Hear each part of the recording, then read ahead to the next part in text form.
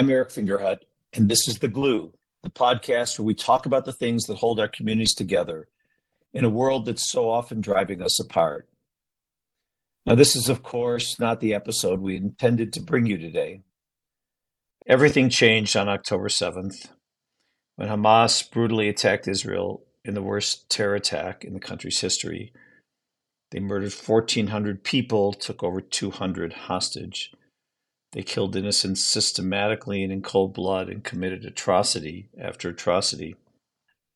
The attack showed a barbarism, a lack of humanity that we're still struggling to comprehend. It shattered the sense of security Israelis had developed over the years, and it has brought us to the precipice of a wider regional war, though of course we hope that will not happen. I was actually here in Israel on October 7th, celebrated the evening before the Jewish holiday of Simchat Torah, the celebration of the ending of the reading of the annual cycle of the Torah and beginning anew. We danced with the Torah, was awoken by sirens at 6 or 6:30 in the morning, received a call from my colleague in Israel and to tell me the seriousness of the attack. Over the next couple of days, I was in Israel until Thursday. We began to understand the depths of what happened, but even then probably didn't fully comprehend the full barbarity, the atrocities that were committed.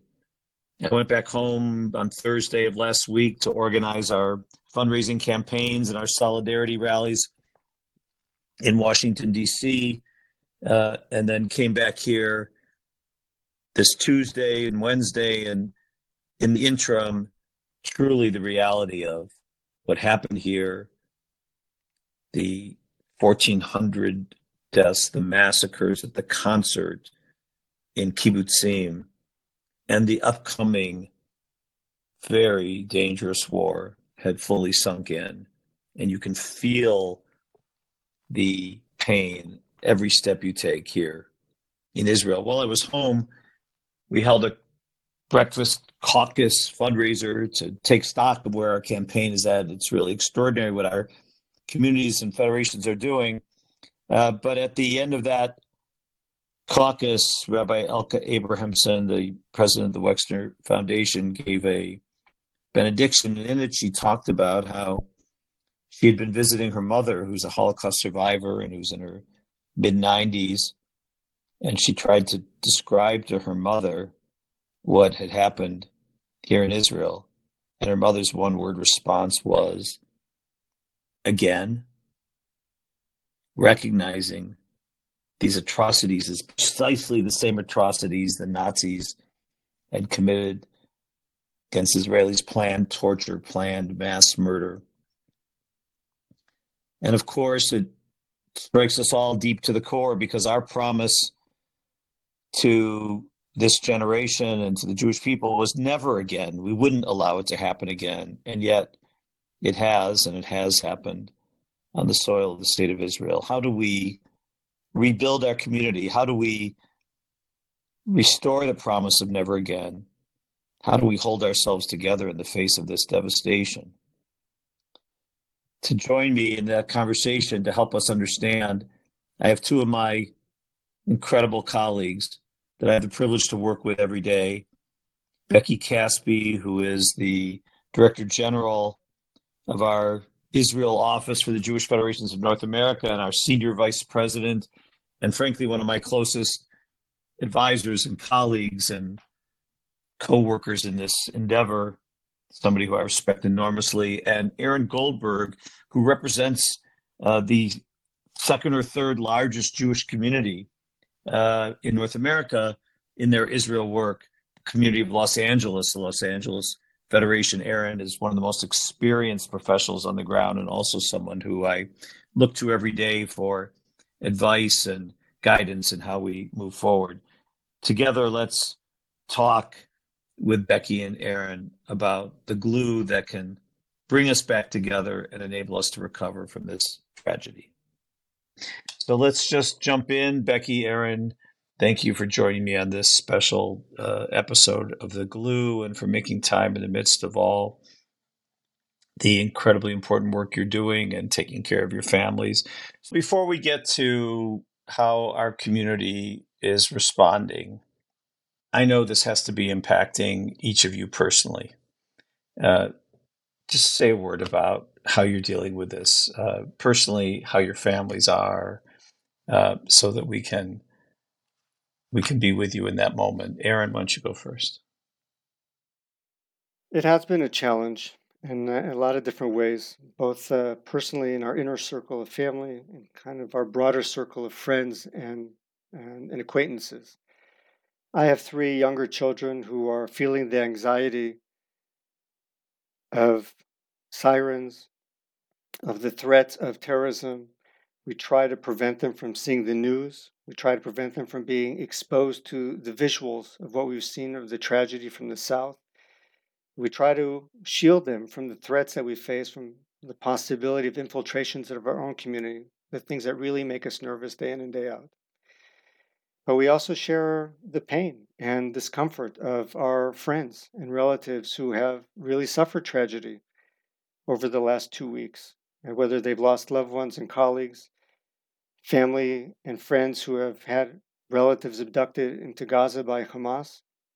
And it is stressful. And in many respects, work actually provides a welcome outlet to look at and deal with other people and to try to extend assistance and maybe shield me on a daily basis from really settling to and thinking about it day in and day out. It's not a simple question. All the time you pick up the phone or you start a meeting, somebody says, "How are you?" And it took me time, but my answer is a simple one. We're not okay. My family and I are not okay, but we're safe, so we're lucky. And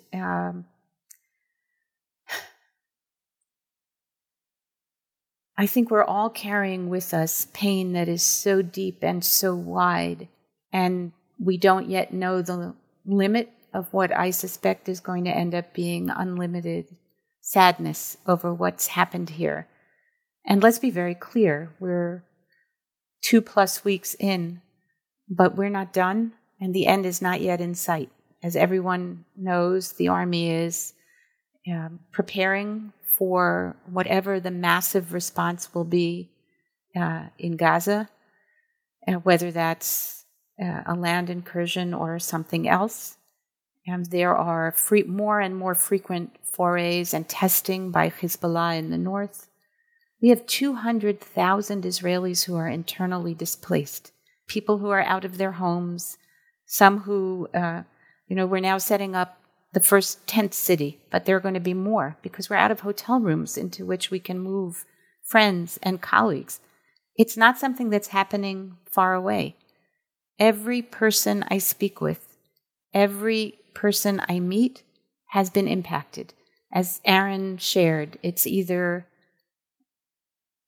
a son or a daughter, a parent or a grandparent, a brother-in-law, a colleague, someone I went to high school with. No one has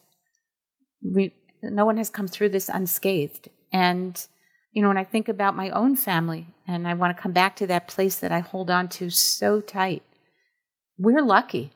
But my eldest daughter has 3 very little kids, 3 boys under 4, and she and her husband have split up and taken, her husband has taken the 2 older children to his mother's house where there's a safe room that they can sleep in. She's at home with a 5-week-old sleeping in their safe room. The facilities aren't big enough in either place for everyone to stay safe there. I have a son-in-law who's a war correspondent, so he's up mostly on the Lebanese border, and that's scary. And his wife, my daughter, when she can, is coming to stay with us just so she's not alone. And I have another kid, and he and his girlfriend are each doing what needs to be done and fulfilling their commitment to this country. So we haven't been together. We can't always talk to each other. And as you know, Eric, and I won't say I'm working round the clock, but I think I've been averaging days that are 18 to 20 hours since this started. I'm working Shabbat, which I don't do, but the need is just that great. And when I can get a few hours to try and catch some sleep, I can't turn my mind off. And I know that I'm not alone, and I'm not complaining because I'm a lucky one. So, Becky, of course, we launched this Israel emergency campaign. We have a goal of over $500 million. We've already raised over almost $400 million. Give us some sense of where that money goes. Sure. And right now we're still in the urgent response phase. So we're seeing money go to replenish emergency medical supplies, bolster our hospitals, which have taken in and cared for numbers of wounded people that really are unprecedented. We're helping feed people who've been displaced and get them into housing. And, you know, I think you'd be hard pressed to find a hotel room anywhere in Israel today because of all of the people who've had to evacuate who are now living there. We're beginning what I know is going to be a massive investment in trauma care. We all keep making the mistake of referring to what people are experiencing as PTSD. Nobody's post anything right now. The trauma is acute and active and widespread. We've had to help launch additional hotlines. We've had to help make materials available to people who speak Amharic and Russian and Arabic. And, you know, this is a very multinational, multilingual place, and we need to make sure that people know how to access care and help. One of our most beautiful and poignant programs is in partnership with the Jewish Agency for Israel. It's called the Fund for the Victims of Terror. And in the aftermath of an attack, in those first hours, day or so, when you're reeling and you may not be in your home and you may have had to flee without your pocketbook or your phone or anything, and you need to buy a pair of glasses or get some prescription medicine, or maybe you're a family member who needs to come and visit someone in hospital, and that's you don't have a car, you could take a taxi. So I think just trying to answer the most urgent, basic needs of helping people get to shelter, have something to eat, be safe, take care of our wounded. And we are very, very acutely aware that the mid and long-term needs loom in front of us. And so our planning group, which of course includes Aaron and you and other excellent and talented colleagues from both within federations and beyond, so we're trying to get lots of good input to make sure we do this and invest these precious funds in the best possible way. We're looking into the future when we know we're going to have another big lift to take care of. You're both in a unique position because you're part of the Israeli community response, communal response, and you're also working with the American Jewish community as part of their response. Becky, you and I yesterday went to a funeral of a soldier who actually went to high school with my son in Washington, D.C. at Charles E. Smith Jewish Day School. He was a year ahead of my son. I absolutely should say the name of Omer Balva of blessed memory, the soldier whose funeral we attended yesterday, and extend condolences to his parents, Sigal and Eyal, and his siblings, Barak, Shachar, and Rai, and just say that he is a hero of the Jewish people, and his memory will be blessed forever. You know, he came back to serve, and he was in the north, and he was hit by a rocket, and so they were live streaming back the funeral back to Washington, D.C. I was texting with my son, who thanked me for representing him, and you're standing with me and Israelis all around. How do we think about how community comes together, both just without formal structure? I mean, that funeral, there were hundreds and hundreds and hundreds of people. They couldn't all have known that family.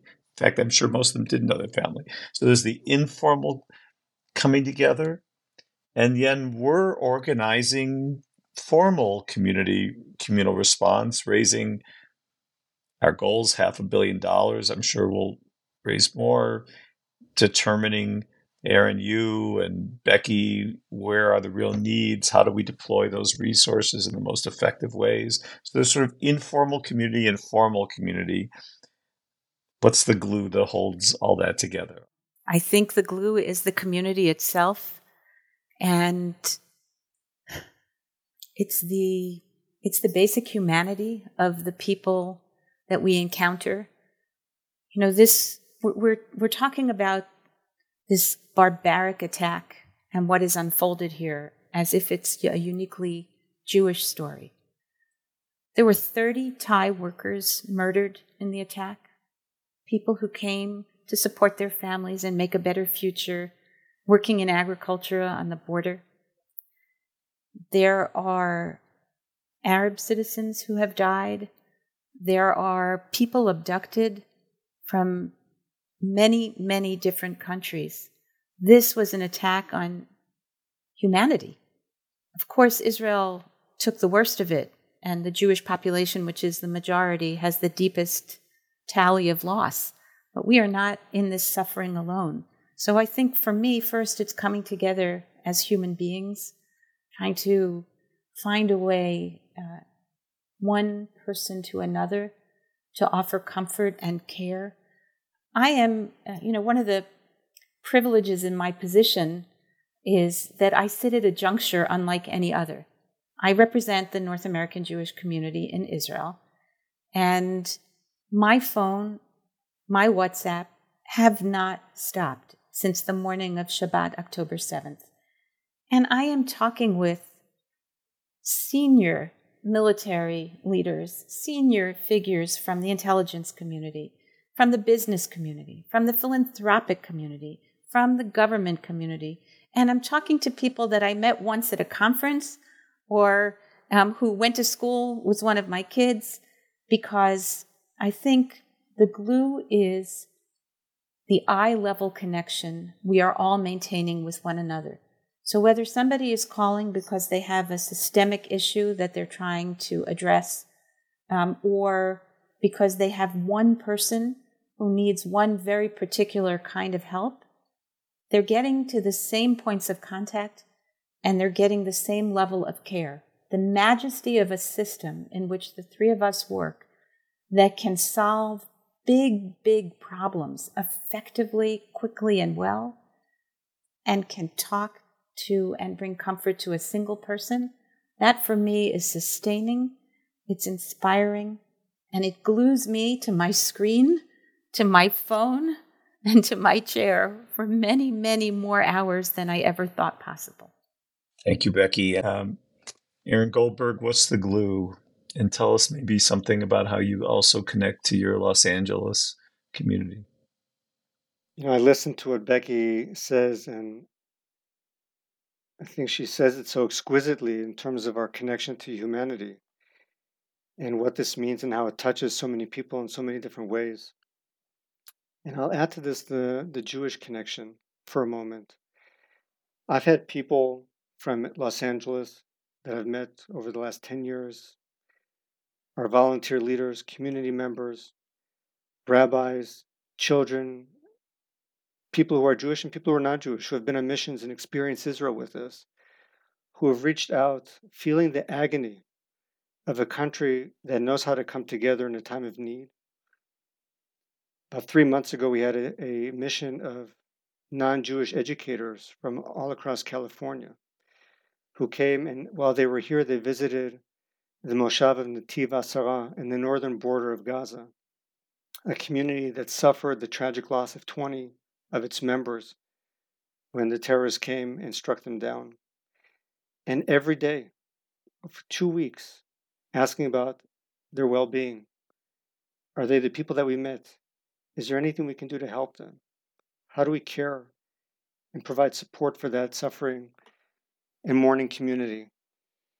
And I think it's one example of, I've had friends, people that I haven't spoken to since I finished high school, that have reached out to me and said, we see what's going on. Tell me how you're doing. I have a friend who's a policeman in Sderot who lost 7 or 8 of his comrades when 40 Hamas terrorists overtook the police station, and he was saved by one who was then later killed. And when we went to visit the Sheba Medical Center just last week, I met one of the policemen, one of the commando police units, He was injured during that battle to retake the police force and eliminate the terrorists who were there. I think our glue is the fact that we have one boat and we're all in it together, in good and bad. Sometimes today it's hard to think about that just 3 weeks ago, there were hundreds of thousands of people protesting in the street. There were questions about the divisions in Israel, about the future of democracy, about the future of what we want this country to look like. And it was tearing Israel apart from inside, and it was creating tremendous pressures within the American Jewish community as well. And in the snap of a finger, or maybe more accurately, in the shot of a bullet, or the bringing down of the border wall, or the explosion of a grenade, we have come together in a way that is unparalleled, that treats our community as one. And I think what we are all fighting for at this moment, the war is not with Hamas, of course it is. The war is not just to project Jews at home, and of course it is, and we'll talk about what it means anti-Semitism today in our communities as this war continues. But the real war that we're fighting is reestablishing the very basic promise of Israel, that it can provide security and safe refuge to Jews who live here and Jews who live everywhere around the world. That's the war that we're fighting today. And that's why I think we're seeing this incredible energy and outpouring of support, because people understand what this is really about as a Jewish community, as a Jewish world. So Becky and I were this afternoon at the Expo Center in Tel Aviv. And Aaron, similar to your comment about 3 weeks ago, the protests, so a few more than 3 weeks ago, but only a few months ago, Becky, you and I were, and I assume, Aaron, you were there too, at that same Expo Center for our General Assembly, the largest convening of our year. And there were thousands of protesters on the walk outside of the convention center, banging drums and blowing whistles and trying to get our attention and protesting the government. Today, you and I were there, and there were thousands of volunteers inside organizing the community to respond to the needs.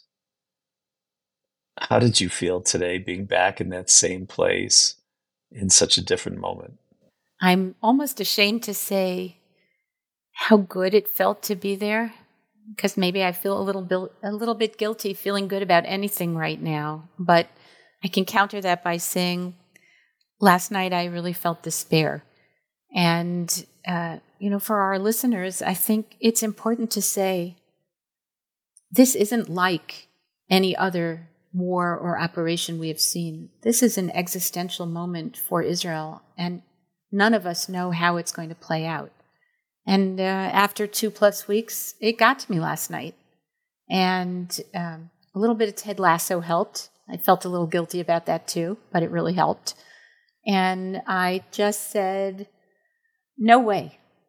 The work is too big. The need is too great. I'm going to get up. I'm going to do it again. After a long 4.5 hours of sleep, there I was. And you and I got in the car and off we went. And it was remarkable. It was inspiring to see the quiet organization. Everyone had a purpose. I don't know what they were doing, but we were in the high-tech hub within this massive center, which has a warehouse and an underground parking lot that used to actually have cars in it 2 weeks ago. And the entire convention center has volunteers building systems and packing boxes and getting things where they need to go. And we had the privilege of meeting with the people who formed that center and are the leaders, not just of Israel's tech industry, but of the global tech industry, of the financial community here in Israel. And, they sat down and they talked to us eye level. They analyzed the situation. They helped us with some strategic input. Aaron, we've got to catch you up tomorrow or the next day about what we might as a Federation community do in the mid and long term, because finally, 2+ weeks in, the urgent, critical humanitarian needs are beginning to come well under control. There are a lot, and they keep evolving, but we're in much, much better shape. And now our eyes and our hearts and our minds and our funds are going to turn to what it's going to take to recover and rebuild from this unprecedented, horrific attack. And so I felt amazed and inspired and good and energized and ready, along with you and Aaron and all of the thousands and thousands of people we work with here and back home in North America, ready to go a lot more rounds to get Israel back where it needs to be. What's amazing to me is, this war is happening in phases.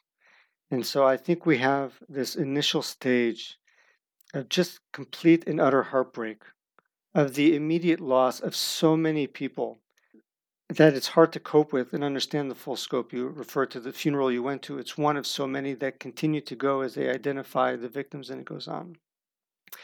I think we're going to go into this extraordinary period of healing over the next several months as well, which I think creates incredible opportunities as a Jewish world and as Israel as a country to think about what healing looks like and how do we take that forward. Of course, there are all the components of resilience and dealing with trauma, but healing in a much broader sense, much bigger sense as a Jewish community. And hopefully we can get back to that and talk about what that might look like, an opportunity it presents as a global Jewish people and as individual communities.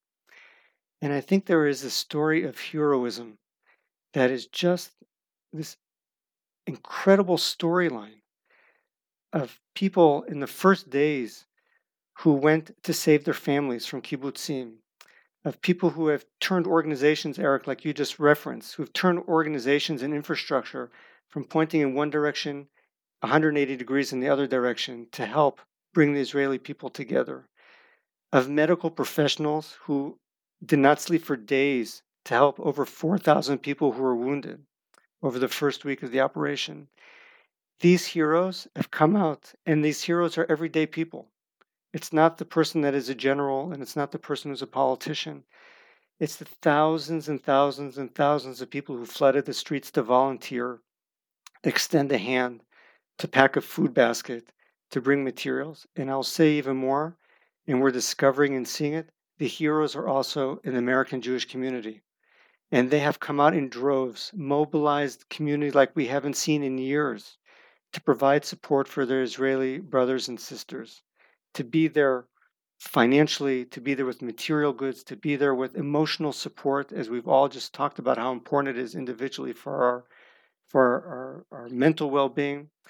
And these are the heroes that are really going to take us into this period of healing, who are saying we want a future that is different than we just experienced. We want a future that looks dramatically different, that brings the American Jewish community and the Israeli Jewish community and Israel together in a different way than we've experienced over the last number of years. I think this is if there's a point of optimism, a point of light amidst the tragedy of this whole story, this for me is one of those storylines. I think there are a couple of others, but I think this is one of the major ones that we need to grab with both hands and say, okay, how do we do this as an American Jewish community? How do we do this as local Jewish communities? And how do we do this on the level of the State of Israel and global Jewish communities? I want to point us in that direction to wrap up this conversation. Earlier, Aaron, you mentioned the rise of anti-Semitism in America. And even though we've seen this extraordinary outpouring of support for Israel, including President Biden and others, we've also seen anti-Israel protests. We've seen horrific examples of hatred on college campuses, outright support for Hamas and for the massacres. And I have to say, all three of us were born American Jews, but I'm the only one who still is living in America. I have to say that for the first time in my life, if you asked me if somebody had an opportunity to do in America, God forbid what they were able to do in Israel, that they probably would, because this was a massacre of Jews. This wasn't a massacre of Israelis. This wasn't about Israeli policy. Aaron, you said something about, we need Israel to protect the Jewish people, but Israel didn't protect the Israelis in this case. So we are in the same boat, and I guess that my question is, what can we do together? What should we do? We're raising funds for sure. We're going to make sure that Israelis have the support they need through this terrible period. We're mobilizing in our communities to make sure that the support that we've initially experienced sustains itself even as this war goes on. We call it it's the largest community mobilization campaign in the history of certainly of the Jewish Federation system, the Jewish communities in North America. But still, that's just to get us through this period. What is that long-term reconnection that we can experience together that will enable us to see a future that's different than what we're experiencing today? You're asking a very, very big question with so many possibilities. I think the first part that, like I said, to me is inspiring is I feel like the American Jewish community said, Hineni, I'm here. We're standing with you.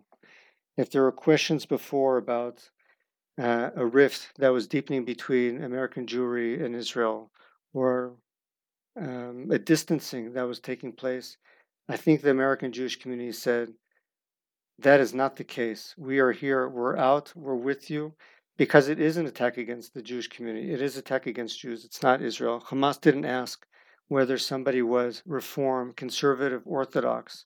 They came in and they did what they did because this is the Jewish state and Israel represents. They didn't ask nationality, whether they're Thai or they have dual nationality with the United States or with Europe or anything else.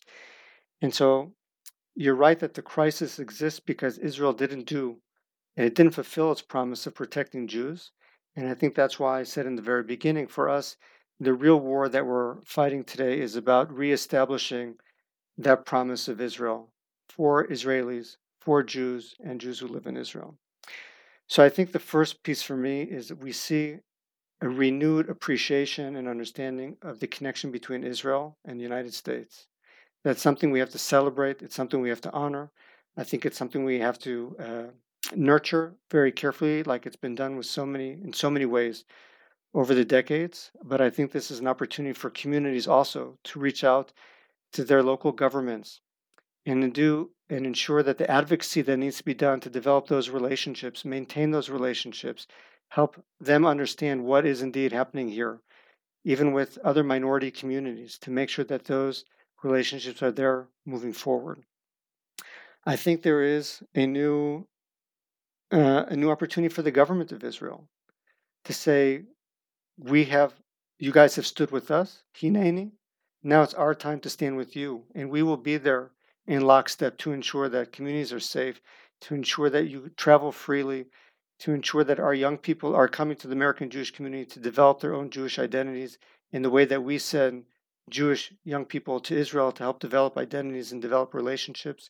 Those connections are more important now than ever, and we need to nurture those as we move forward. And I think as a community in general, I see it in my own community in Los Angeles. We have invested millions and millions of dollars to ensure that our institutions remain safe through a community security initiative, that we work with synagogues and camps and day schools and institutions that are identified as Jewish to ensure that the Jewish community infrastructure is safe and free of interference or free of threat, that people can feel Jewish, exercise Jewish practice in any way that they see fit, exercise Jewish community in any way that appeals to them, and ensuring that they are safe and secure and do it openly and with the beautiful love and commitment that they have to the Jewish community. Aaron, I learned a lot from your answer, and I really appreciate it, especially since you really went high. I think you took it largely to a communal, government-to-government level. And I accept and agree with everything you said. I think Israel could never have hoped, even, I think, for the level of support that the American president and the American government and the American people have shown. And that is our most vital strategic asset. Let's not kid ourselves. Those two carrier groups along the northern coast are signaling a signal that we hope will be a deterrent for much and keep us safe from a much worse scenario that could bring the whole world into this situation. And I want to take Eric's question to a more personal place and say, I hope that the humbling of Israel and of Israelis that has happened, and the reckoning that will surely come, will help us all enter into adult conversation. Because I live on this seam line, like you do, Eric, like you do, Aaron, I have lots of people always telling me what the other side needs to do. They should just do this. And I think that more than one layer of our beloved Israeli arrogance is probably peeled away, and the vulnerability that we have experienced and that we feel so deeply right now will hopefully allow us to reconnect both within Israel, Jews, and all of Israel's citizens, and with our Jewish brothers and sisters in the United States and all around the world at eye level. And I think for many, and I really feel for them in the American Jewish community, particularly on the left, in the progressive camp, they are very confused and lost and conflicted about how things they believed, many of them to be true, have actually played out. And let's make no mistake, the kibbutzim and moshavim that were attacked on Israel's southern border, these were the hubs of our peace movement. There are people kidnapped in Gaza who drove Palestinians from the border crossings for treatment in the hospitals, in Israel's hospitals, who stood up for the cause in a way that, caused them to take great criticism from many in Israel. And they paid a price and that they never expected to pay from having really tried to do good and to repair our world. So I hope that we all set aside some assumptions that we may have made before about the other and the context in which we live and others live, and we find a way to connect and listen and work together.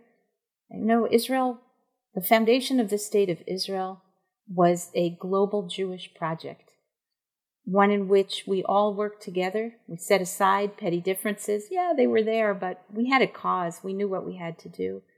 And I think we have to rebuild this. And I hope that we can again come together as a nation and as a people and make that miracle feel as beautiful and wonderful and rich as it did just 2.5 weeks ago. Well, there's really no good way to end this conversation, but that, I think, is as good as we're going to get. So with that, I will bring to a close this special episode of The Glue. And I want to thank especially two really wonderful colleagues. You all now know, listeners, how fortunate I am to work every day with Becky Caspi and with Aaron Goldberg. The Glue is executive produced by Neve Ellis and is produced by Mary Rose Madden. Look for our next episode in about a month. To make sure you don't miss it, please subscribe on Apple Podcasts, Spotify, or wherever you listen to podcasts, and leave a review. It helps other people find the podcast. If you have any comments or feedback, please write to us at podcast@jewishfederations.org. Of course, there are many ways you can play a part in being the glue that holds your community together. Please contact your local Jewish Federation. You can find out how to do that at www.jfeds.org/theglue. I'm Eric Fingerhut, and we'll be back soon with another episode of The Glue.